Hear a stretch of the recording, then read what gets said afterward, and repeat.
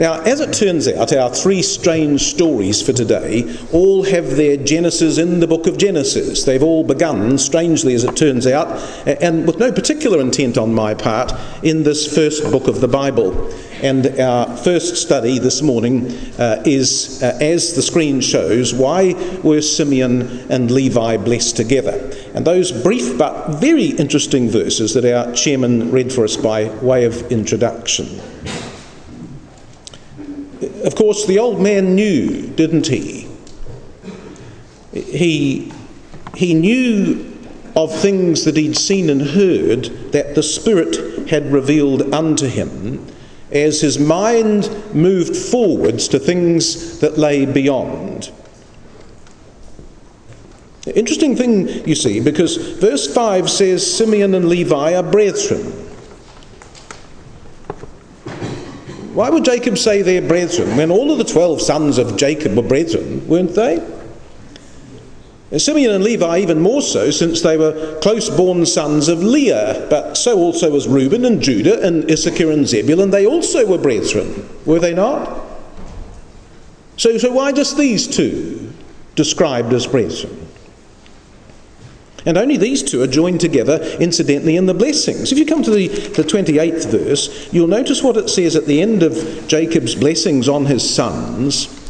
Verse 28 says, all these are the 12 tribes of Israel, and this is that their father spake unto them and blessed them. Every one according to his blessing he blessed them. Every one according to his blessing, except actually these two were not blessed individually. For some strange reason, their father pronounced a blessing over the two of them. And when we come to the blessing in verses 5 to 7, it sounds more like a curse than a blessing, which it most probably was. So why was this the case? If you come back to the book of Genesis in chapter 30, you'll notice in the genealogy that there was a close relationship between two of the children of Jacob, born, we believe, close by one another, when the record will say in verse 21, and afterwards she, that is Leah, bare a daughter and called her name Dinah. And God remembered Rachel, and God hearkened to her and opened her womb, and she conceived and bare a son, and said, God hath taken away my reproach, and she called his name Joseph. And so what we've got is the whole family of Leah, 6 brothers and their one sister called Dinah here in verse 21. And hard on the heels of the birth of Dinah, we've got the birth of Joseph of Rachel. 2 different mothers, but presumably born quite close to each other in time, maybe only 2 or 3 years apart. And that's got an impact, you see, on the story that's going to follow. Because if you come to Genesis chapter 34, you might remember that there was an earlier story, wasn't there, before the blessing of Jacob was ever uttered on his sons. Genesis 34 says this, you see, verse 13, that when the sons of Jacob answered Shechem and Hamor concerning the matter of Dinah, it says that they answered deceitfully. The sons of Jacob answered Shechem and Hamor his father deceitfully, and said, because he had defiled Dinah their sister, they said, we cannot do this thing to give our sister to one that is uncircumcised, for that is a reproach unto us. But in this we will consent unto you, if ye will be as we are, or as we be, that every male of you be circumcised, then will we give our daughters unto you, and we will take your daughters to us, and we will dwell with you, and we will become one people.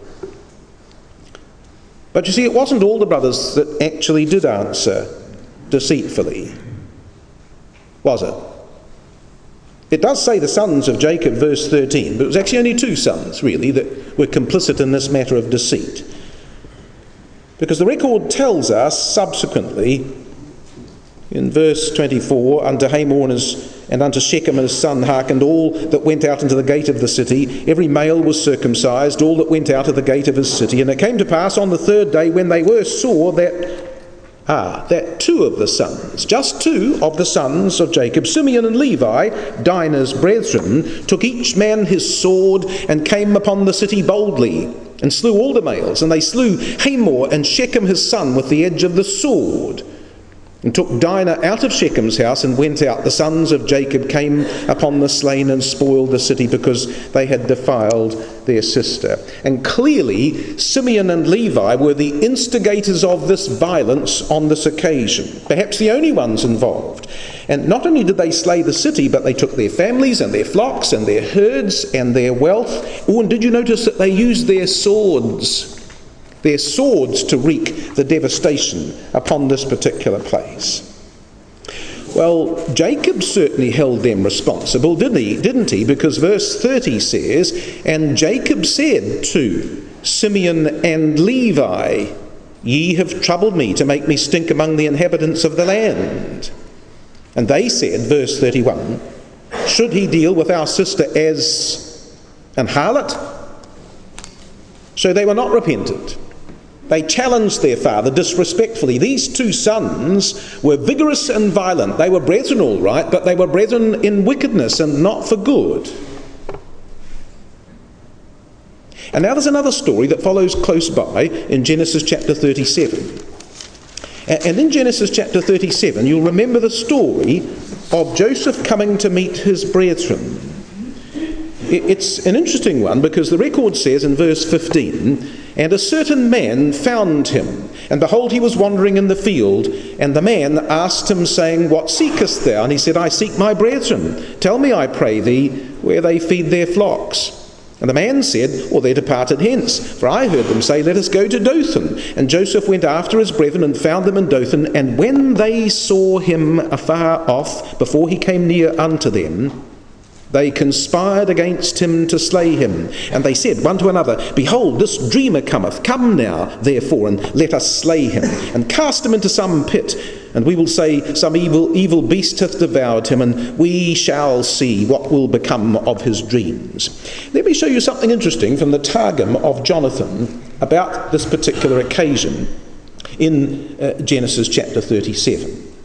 What the Targum says, when it says that they saw him afar off, before he'd come nigh to them and plotted against him to kill him, it says, And Simeon and Levi, who were brothers in council, said each man to his brother, Behold, this master of dreams cometh.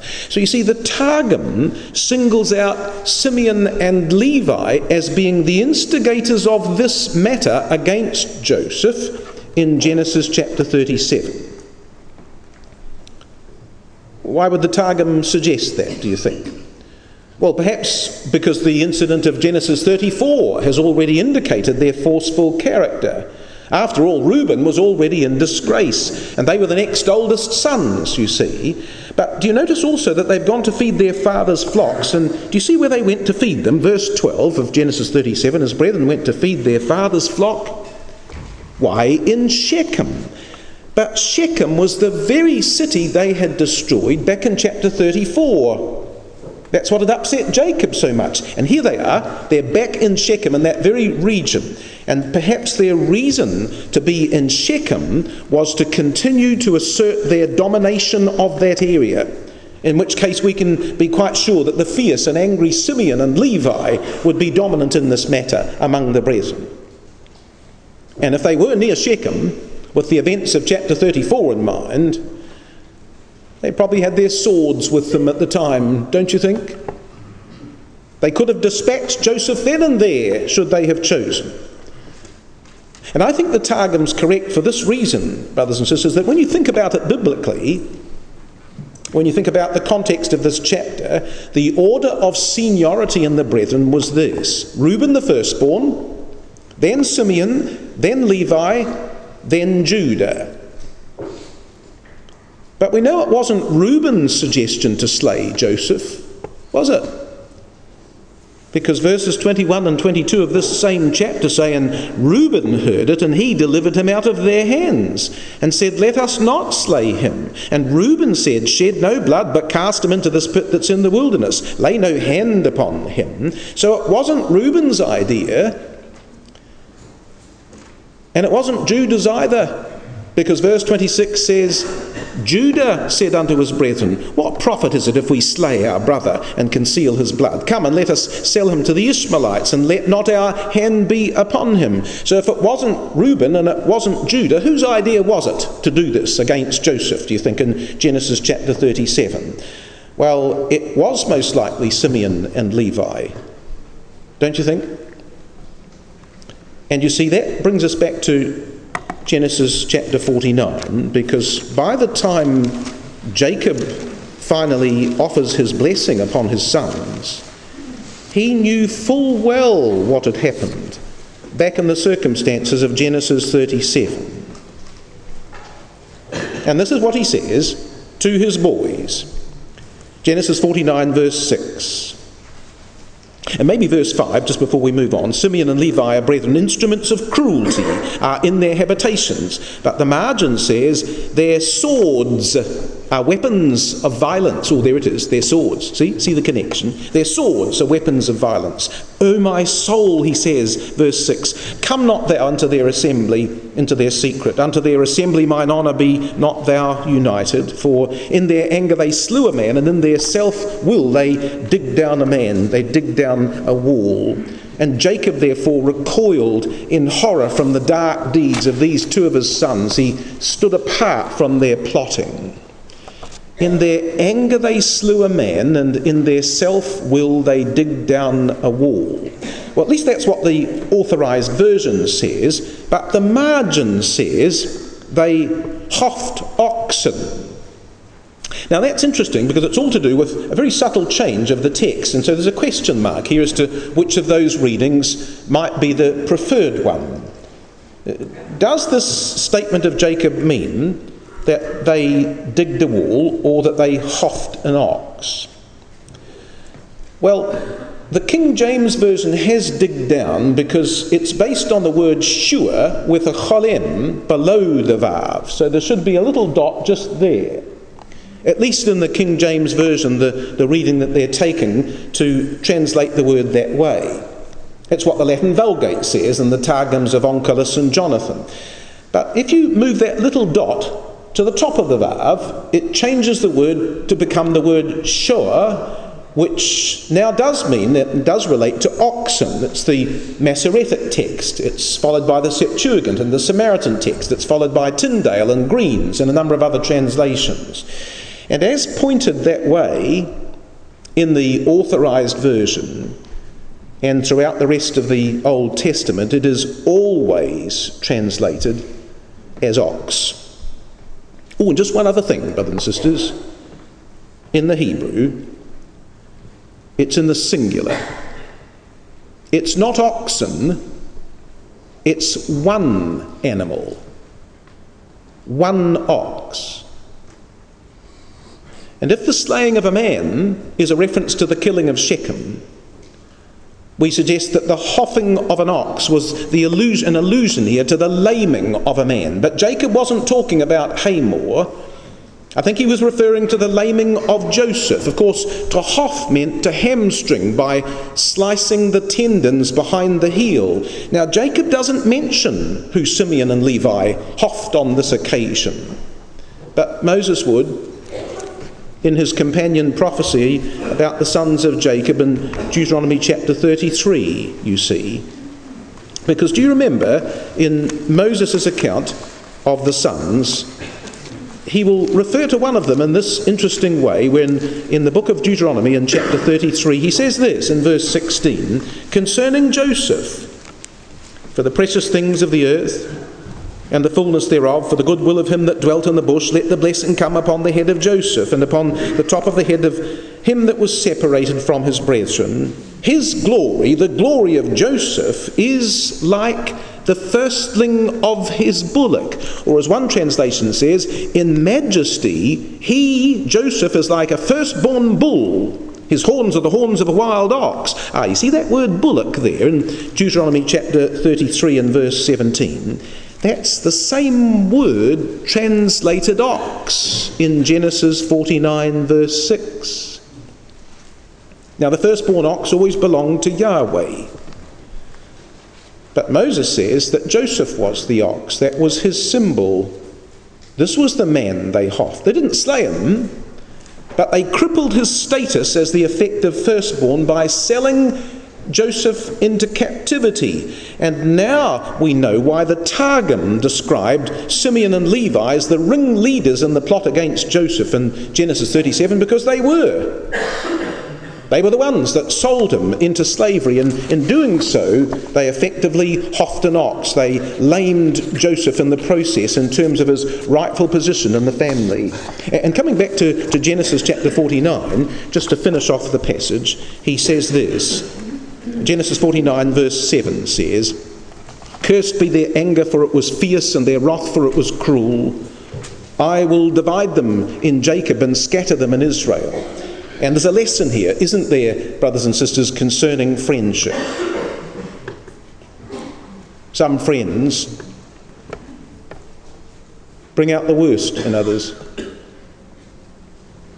Some friendships are not helpful in the truth at all. See, these boys were brethren in crime, brethren in evil. It's like the 1st of Corinthians chapter 15, verse 33, isn't it? Be not deceived, evil companions corrupt virtuous habits. And Jacob says, because of what they were like and how evil they were, verse 7, "Cursed be their anger, for it was fierce, and their wrath, for it was cruel. I will divide them in Jacob and scatter them in Israel." And Jacob's prophecy predicted that they would be divided and scattered so that their combined cruelty might never be brought together again to slay a man or hough an ox.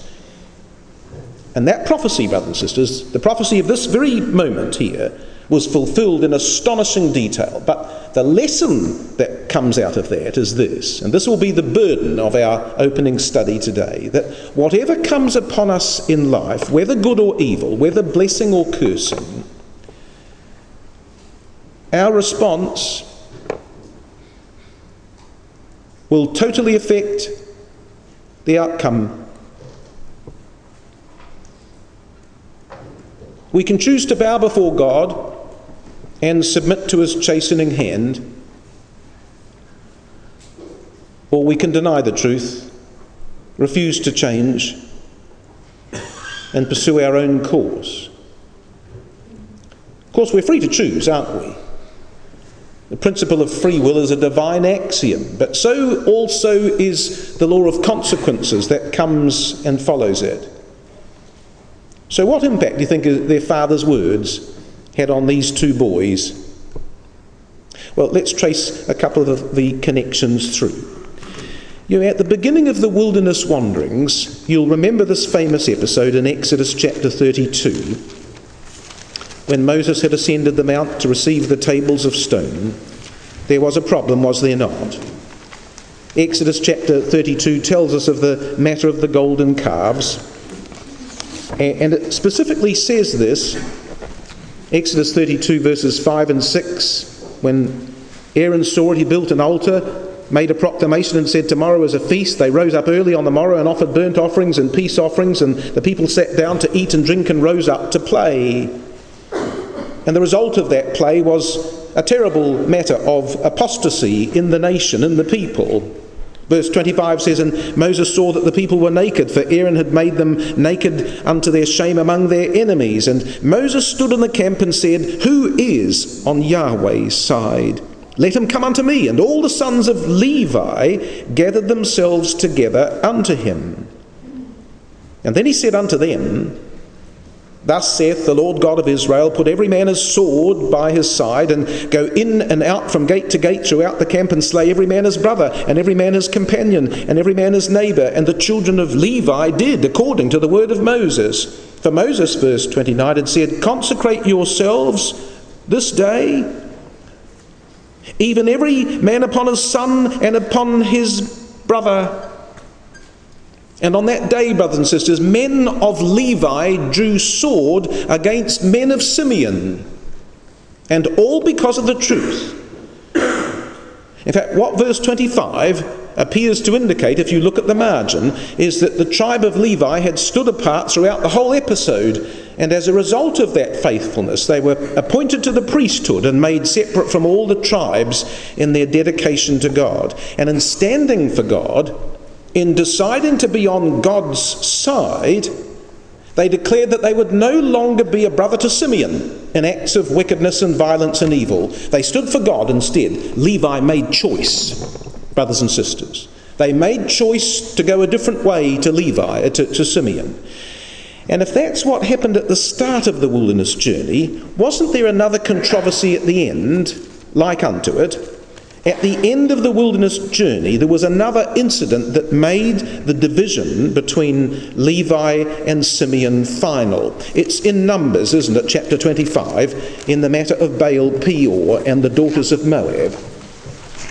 So they were divided in Jacob right at the start of the wilderness wanderings. Simeon and Levi, they would be divided even further at the end of the wanderings, because in this matter you'll remember that Phinehas, verse 7, when he saw a matter, he rose up amongst the congregation, took a javelin in his hand, and went after the man of Israel into the tent, and thrust both of them through, the man of Israel and the woman through her belly, and the plague was stayed from the children of Israel.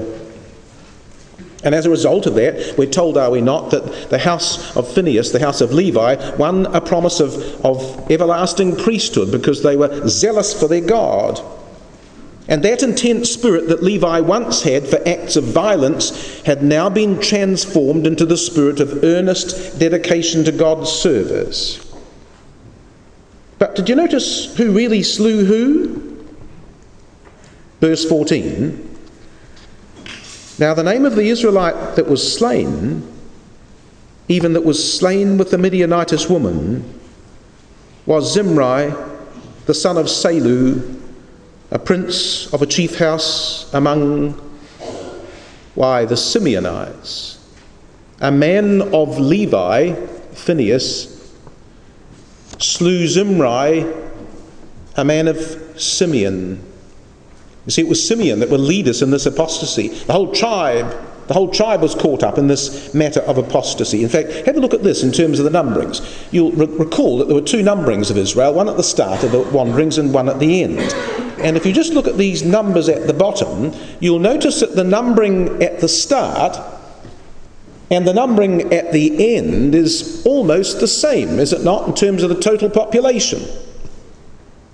But have a look at this tribe. You see, their father's words had come true. Simeon was utterly devastated by this episode. And the judgment against Simeon was executed by a man of Levi, no less. I will divide them in Jacob, had been the promise of Jacob himself. And their father's words had come true. The two tribes were divided, completely divided, before they'd even entered the land. And that division reflected the fact that one tribe still showed the same spirit as their father Simeon, whom Jacob had cursed, while the other tribe, Levi, had by their very faithfulness turned that same judgment into a blessing. But the promise of Jacob was also that they would be scattered in Israel. And if you come to Deuteronomy chapter 33, we see perhaps how that occurred as well. Not just divided in Jacob, but scattered in Israel. And in the book of Deuteronomy chapter 33 and verses 8 to 11, in Moses' words upon Levi, he says these words. Of Levi, he said, let thy Thummim and thy Urim be with thy Holy One, whom thou didst prove at Massah, and with whom thou didst strive at the waters of Meribah, who said unto his father and to his mother, I have not seen him, neither did he acknowledge his brethren, nor knew his own children, for they have observed thy word and kept thy covenant. They of Levi shall teach Jacob thy judgments, and Israel thy law. They of Levi shall put incense before thee, and whole burnt sacrifice upon thine altar. So you see, Levi, scattered in Israel, used that very scattering to teach Jacob's judgment, to teach God's judgments and God's laws to the whole house of Israel. Levi, the very nation that had been cursed in Genesis 49, now becomes the source of divine blessing. We shan't turn it up, but you'll remember in Numbers 35 that the Levites received cities through all the other tribes. Do you remember them? The Levitical cities. 48 of them.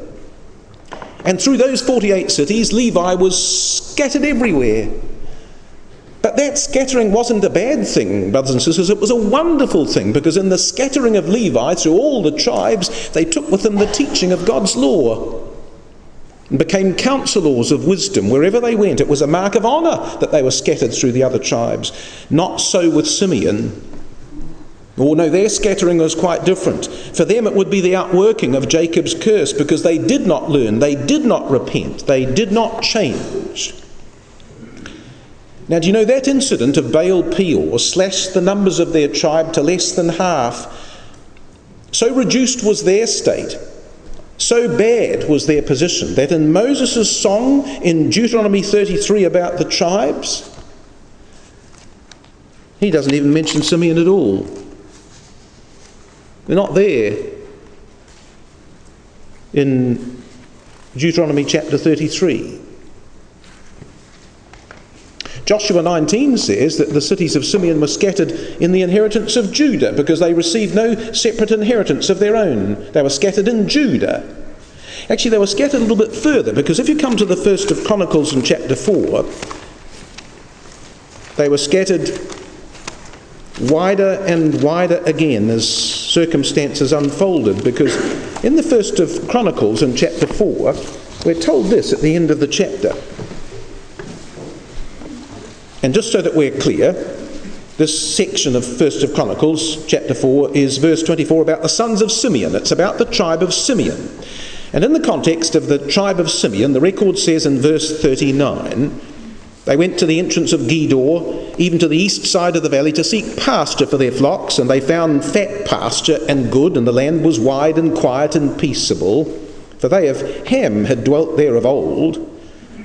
And these, written by name, came in the days of Hezekiah, king of Judah, and smote their tents and the habitations that were found there, and destroyed them utterly unto this day, and dwelt in their rooms, because there was pasture there for their flocks. And some of them, even of the sons of Simeon, 500 men, went to Mount Seir, having for their captains.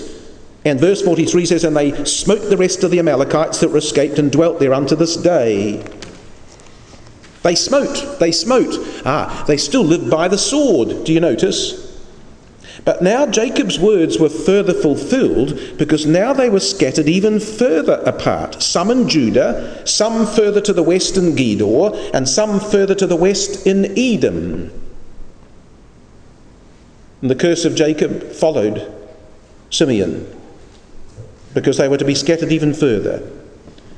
In fact, so decimated did the tribe of Simeon become that finally other tribes took pity on them and asked them to become school teachers to their children in their own tribe. And so the family of Simeon ended up in many other tribes as a result of the prophecy of Jacob coming to the pass. Here's a quotation about that from Gill's exposition. And just a little bit we want to notice at the bottom here is that the tribe of Simeon became teachers of children, by which they lived among several tribes. Isn't that remarkable, brothers and sisters? I'll divide them in Jacob and scatter them in Israel came absolutely true. But in Levi's case it was for good reasons. In Simeon's case it was a mark of their continuing violence and recalcitrance. Now we might imagine that there the story ends. The two brothers divided and scattered to tread their separate paths according to how they responded. But this is not the end of the story, you see. In fact, in a sense, it's only just the beginning. When the curtain closes in the Old Testament, it's like the end of Acts 1, or Act 1. And when the curtain rises in the New Testament, it's like Scene 2 of the same story, you see. To ask yourself this question, brothers and sisters, why was it that Simeon and Levi were brought together in the prophecy of their father? What was it that Jacob really saw that gave him such horror and anguish? You see, his vision extended well beyond the life of the two lads, because doesn't Genesis 49 say that he would tell them words about what would befall them in the last days. And that crucial phrase takes us to the time of Christ and to the overthrow of the Jewish commonwealth. What Jacob saw was Simeon and Levi's spirit in the final hatred of the nation toward Messiah himself. And in the providence of God, Simeon and Levi were brought together again as brethren against the antitypical Joseph. And if I go back to that reference, which I've just taken off the screen, but I'm going to put it back up again, so that you might notice something else that I cunningly didn't highlight so that you wouldn't pay attention to it. But let me just change the colour now so you can see another little point. And suddenly you'll see the connection. You see, the tribe of Simeon, we're told, became scribes. Oh, now that's interesting, isn't it? Because Levi, well, they were the priests. But Simeon became scribes. So, again, let me just give you a little extract here. From Hippolytus. He says, Simeon and Levi, brethren, fulfilled iniquity of their own choice. Into their council let not my soul enter, and into their assembly let not my heart contend. For in their anger they slew men, and in their passion they houghed a bull. This, he says, regarding the conspiracy into which they were to enter against the Lord. Since from Simeon sprang the scribes, and from Levi the priests. For the scribes and priests fulfilled iniquity of their own choice, and with one mind they slew the Lord. And suddenly, brothers and sisters, we're taken in Jacob's prophecy into the New Testament era, into another Joseph and another controversy between the brethren. Now, what gospel do you think we might turn to, brothers and sisters, to see the spirit of Simeon and Levi at work against the Lord? What gospel portrays our Lord Jesus Christ under the cherubic form of the ox? Why, the Gospel of Mark. So come and have a look at what Mark says, because it's Mark in particular that draws attention to this matter, we believe, in the New Testament record. The Gospel of Mark in chapter 14 says, chapter 14 verse 1, here's the beginning of this matter in the New Testament record. Suddenly we're transported into things well beyond the tribes of Israel in Old Testament times. Mark 14 verse 1 says, after 2 days was the feast of the Passover and of unleavened bread, and the chief priests and the scribes sought how they might take him by craft and put him to death. Here it was. Here's the secret council and the hidden assembly that Jacob saw and that Jacob recoiled from, pleading that his soul might not be associated with it. In fact, Matthew 26 says, then assembled together the chief priests and the scribes unto the place, the palace of the high priest, and they consulted that they might take Jesus by subtlety and kill him. But it wasn't a full assembly of the Sanhedrin, brothers and sisters. It was a clandestine gathering of the inner circle. They were meeting in secret to plot the death of Christ. Behold, this dreamer cometh, let us slay him. Can you hear the echo, brothers and sisters? Back into Genesis chapter 37. And that's what drew forth the horrified gasp of Jacob when he said, O my soul, come not thou into their secret, and unto their assembly mine honour, be not thou united. So here it is, brothers and sisters. I'll put it on screen for the matter of time, but here it is, you see, right here in this gospel. Mark chapter 14 verse 1, the chief priests, those of Levi, and the scribes, those of Simeon, sought how they might take him by craft and put him to death. Mark 14 verse 43, a great multitude with swords, all with swords, from the chief priests and the scribes. Mark 14 verse 53, they led Jesus away to the high priest, and with him were assembled all the chief priests and the elders and the scribes. Mark 15 verse 1, the chief priests held a consultation with the elders and the scribes. Mark 15 verse 31, the chief priests mocking said among themselves, with the scribes himself he cannot save. was all there, brothers and sisters. Simeon and Levi plotted against the Joseph of their time, did they not? And Jacob's prophecy had been about the last days all along.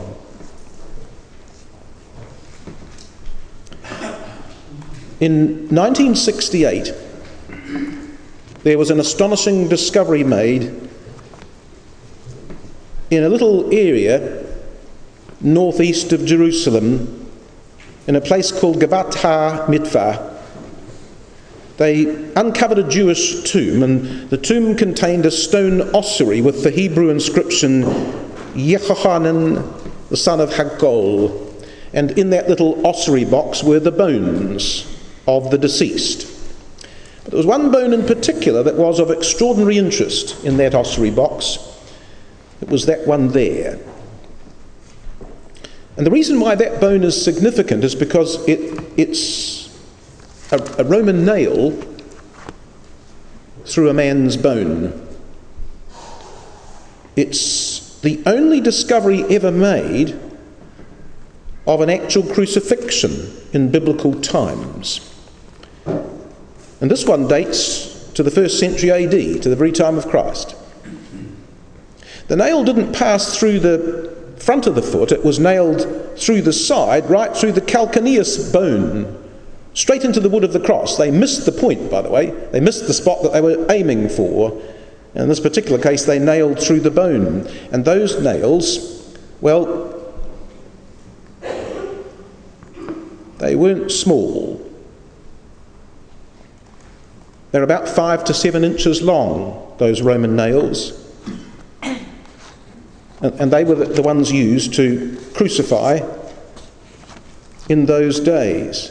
What's interesting about this discovery, you see, in the crucifixion, was that clearly the nail on this particular occasion had come right through the bone, but they missed the point where it should have entered. Now, incidentally, this cannot be how Messiah was crucified exactly, because John 19 says, "They shall look upon me whom they've pierced," and yet also says, "Not a bone of him shall be broken."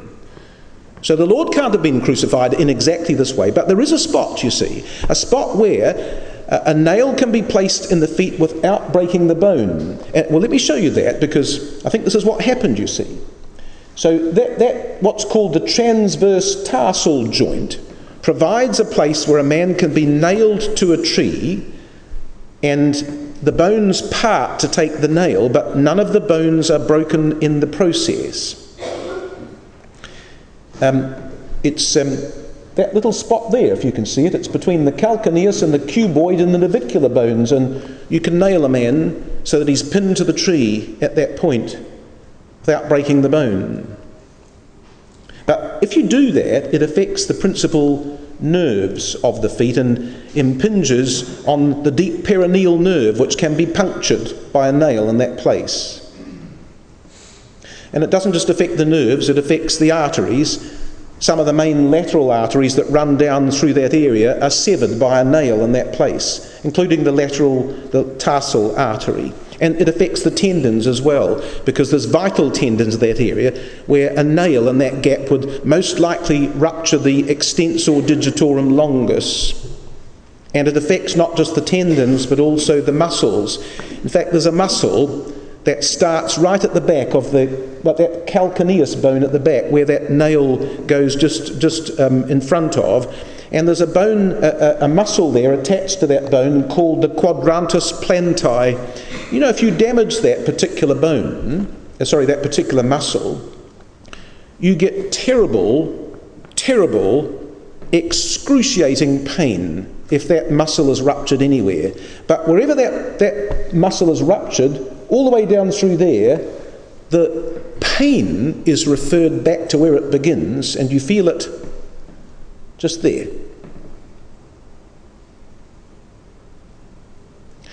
And you see, I think what happened, brothers and sisters, is that when our Lord Jesus Christ was crucified, when the nail forced the joints and separated the bones, it fulfilled Psalm 22. They pierced my hands and my feet. And when the nail punctured the nerves and severed the arteries, it fulfilled Genesis 49. They houghed an ox. And when the nail ruptured the tendons and pierced the muscles, it fulfilled Genesis chapter 3. Thou shalt bruise his heel. And that's exactly what happened, you see, brothers and sisters, when the prophecy of Jacob reached its final fulfillment.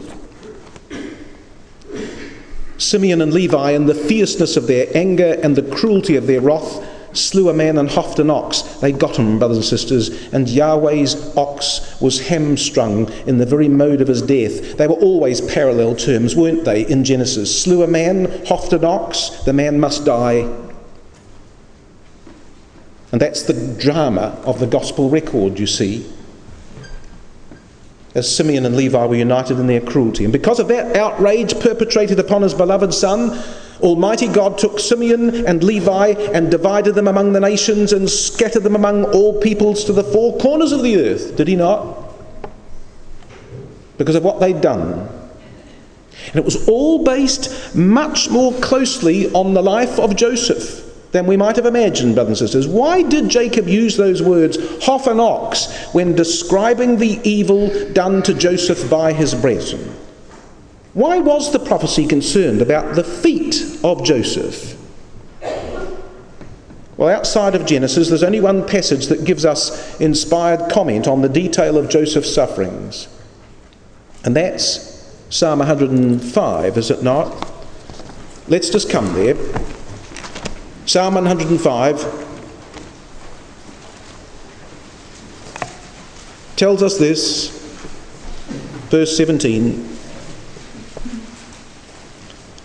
He sent a man before them, even Joseph, who was sold for a servant, whose feet they hurt. Isn't that interesting, brothers and sisters? Of all the privations, of all the anguish, of all the sufferings that Joseph endured, the only one recorded by the Spirit is they hurt his feet.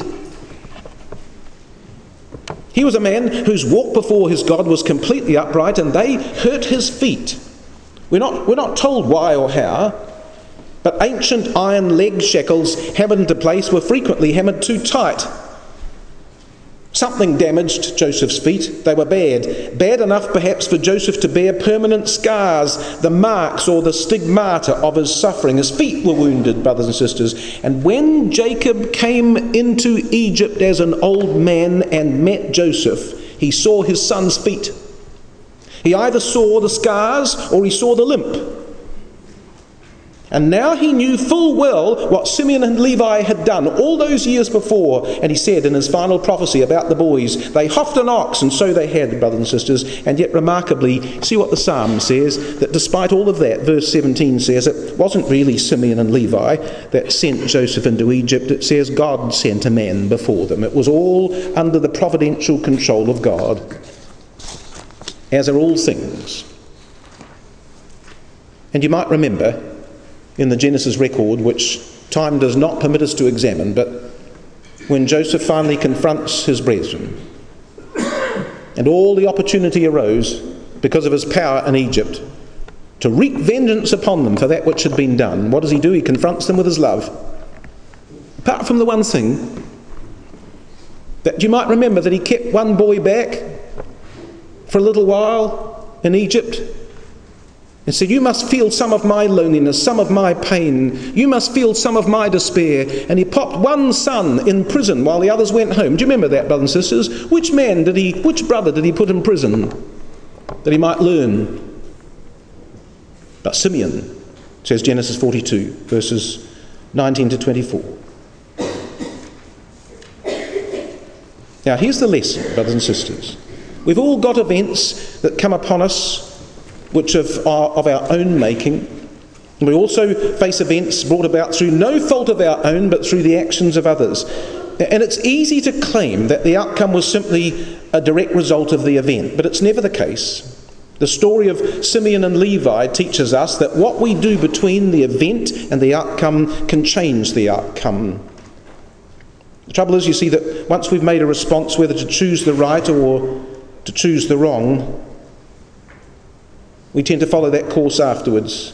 We commit to that course of action, and everything subsequently only widens the gulf between the two ways, and that's the lesson of these two brothers, really, isn't it? It's a little bit like this. There was a famous quotation from Viktor Frankl, who once said, "Between stimulus and response there is a space, and in that space is our power to choose our response, and in our response lies our growth and our freedom. We can never go back, brothers and sisters, and shape a better past. But we can use the present to shape a better future." And the key principle to remember when we're faced next with a crisis is to remember that the thinking of the flesh prompts us to react to an event, but the thinking of the Spirit moves us to respond to an outcome. Let me just show you that, because I think it's an excellent summary of the lesson of these two boys, you see. Instinctively, the thinking of the flesh prompts us to react to the event of the past. That was Simeon. But the thinking of the Spirit moves us to respond to a future outcome that we hope for. That was Levi. And this is one of the best lessons that we can learn in our lives, brothers and sisters, is to learn the power of that idea. I think that's why they were blessed together, so that they could choose how they might respond to the warning of God. They were guilty together of wrongdoing against Joseph, but based on their spirit subsequently, they could either be blessed or cursed by God. And God can do the same in our lives, brothers and sisters, can he not? What we need to learn is that our reaction or our response will always affect the outcome. And of course, the greatest example of that is seen in our Lord Jesus Christ, who was overcome by events through no fault of his own. But he always chose to respond to the one outcome that would shape his whole life. Not my will, but thine be done. So thanks be to God, brothers and sisters, who in the story of the blessing of Simeon and Levi concealed the work of his son, the cruelty of his enemies, the mode of his death, the piercing of his feet, and the power of forgiveness seen when Joseph met his brethren. Let's remember the man with the wounded hands and the pierced feet and make him our benchmark. Jesus is our Joseph. Let's remember after every event, before we do anything, to take a breath, find a space to choose. Don't react. Try to respond. And let's make choice not to react to the events of the past, but to respond to the outcomes of the future. And to be inspired by the example of one who confronts us with the spirit of his response and with the wonder of his love.